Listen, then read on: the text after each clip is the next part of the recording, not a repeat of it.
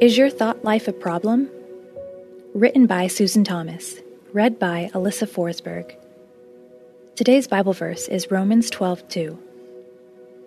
Do not conform to the pattern of this world, but be transformed by the renewing of your mind. Then you will be able to test and approve what God's will is, His good, pleasing, and perfect will. Have you ever heard the statements, "You are what you think," or "If you think you can't, then you can't"? These statements, and many like them, reflect the observation that our thoughts are powerful. The things we think about can impact our lives in a significant and sometimes life-altering way. Just the other day, one of my sweet daughters expressed her struggle with math. "Mommy, I can't do it. I'll never be able to do it. I don't know my multiplication." In a God-given moment of patience, I looked at her, and in true cheerleader-like fashion, motions and happy facial expressions included, I said, "You may not know it now, but you will." I began to chant this cheer until her look of distress gave way to giggles of delight, and she began to study her facts with renewed vigor. It's amazing how our thoughts can change things. Perspective matters. What we think about is huge. God talks about the importance of our thought life all throughout the scriptures. Our thoughts are undeniably important, and God has a design for our thought life. See Romans 12:2. But I believe sometimes we blame our thoughts when our problem goes deeper. For example, as Christ followers, we may look at 2 Corinthians 10:5 and assume that our final great battleground resides in our thought life. We demolish arguments and every pretension that sets itself up against the knowledge of God, and we take captive every thought to make it obedient to Christ. 2 Corinthians 10:5. Or we may look at the wonderful instruction found in Philippians 2:8 and assume that if we can simply control our thought life, all will be well. Fix your thoughts on what is true and honorable and right and pure and lovely and admirable. Think about things that are excellent and worthy of praise. Philippians 2:8. So we tackle our struggle with lust and try to stop ourselves from thinking about the ungodly fantasies that fight for our mind's eye. We try and wonder why we continue to fail.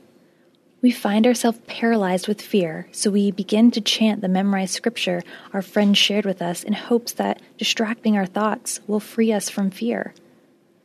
And then we become despondent when the pit inside of our stomachs continues to almost incapacitate us. The battle for our thoughts is no doubt a reality and crucial to the victorious life of every individual. Taking our thoughts captive and making them obedient to God is a vital practice in the life of every Christ follower. But if we stop there, I believe we have missed the root of our struggle. You see, now I'm not talking necessarily about the errant thoughts that pop in your head and you instantly dismiss. I'm really not even talking about the thoughts of temptation. I'm talking about the thoughts that linger, the thoughts that we entertain, the thoughts that can turn into beliefs. We must understand that something drives our thoughts. We have a nature, a heart condition, that actively influences our thought life. The desires inside our hearts lure and entice us. Out of our hearts, thoughts flow. And because we have a heart condition that is either very, very sick or being healed by our Savior, we must take seriously the state of our hearts. Those who are dominated by the sinful nature think about sinful things, but those who are controlled by the Holy Spirit think about things that please the Spirit. Romans 8:5. For from the heart comes evil thoughts. Matthew 15:19. Out of our hearts comes the thoughts that we think. Our hearts are full of all kinds of desires, and our desires are often expressed via our thoughts. While intricately connected, we must understand that the condition of our heart directly impacts the nature of our thought life. If we are dominated by our sinful nature and heart, then our thoughts will set out to destroy us and all God loves. If we are controlled by the Holy Spirit of God, our thoughts will bring life and joy to our existence and even to the lives of those around us. So what does this mean? It means that no amount of effort or thought control will ever be enough when it comes to the problems I face in my life. Controlling our thought life is important, but we must get first things first. We must love God. When I love God, I will obey Him. When I run to Jesus, my thought life will follow. In John 15, Jesus says, "Remain in me, and I will remain in you." He goes on to warn us that apart from Him, we can do nothing. It is only in intimate connection and relationship with Jesus that our hearts and lives can be transformed. Without daily intimacy with Jesus and running to Him fresh every moment, our thought lives remain in a precarious and vulnerable position. Don't copy the behavior and customs of this world, but let God transform you into a new person by changing the way you think. Romans 12:2. At the end of the day, it will be God that transforms us and changes the way we think. If knowledge and self-control could do the trick, we would have never needed a Savior. We must resist the urge to use God, even subconsciously, to get freedom from the thing that plagues us. Instead, we must surrender to the one who loves us most and run to Him with our love, devotion, and adoration. As we fight to keep Him first in our hearts, we then trust Him to heal us from the inside out. We don't just need new thoughts. We need a new heart. We need a new spirit. And I will give you a new heart, and I will put a new spirit in you. I will take out your stony, stubborn heart and give you a tender, responsive heart. Ezekiel 36:26. Will you join me in running fresh to our Savior today? Let us pray. God, thank you that Jesus did not come to this world to judge us, but to save us. You know that my heart is sick and runs far from you. Thank you for your desire to give me a new heart and daily heal me from the inside out. Help me to follow you each moment of my life. And when my heart begins to wander, Lord, I pray you would gently draw me back to you and that I would run into your loving arms. By your Spirit's power, help me take my thoughts captive and make them obedient to you. Your ways are life. You are my life. In Jesus' name, Amen.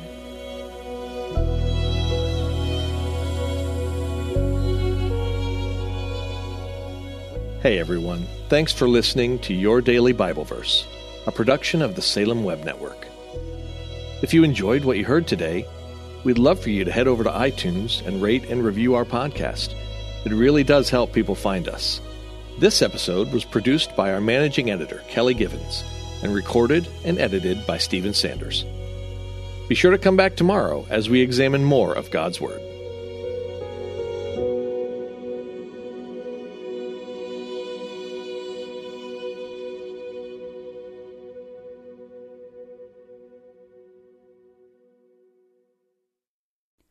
Christmas. For most kids, it's the most joyful time of the year. But this Christmas, 1.5 million children will spend the holiday separated from a parent because their mom or dad is behind bars.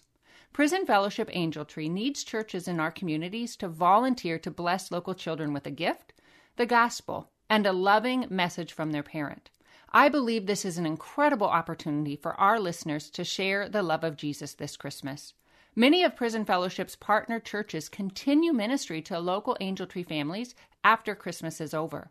Through this ongoing care, Prison Fellowship Angel Tree strengthens and encourages families every day. Angel Tree wouldn't be possible without the help of faithful volunteers. If you're ready to make an eternal impact in your community, please register today at angeltree.org/church. That's angeltree.org/church. Miracles are everywhere. Let our adventure begin!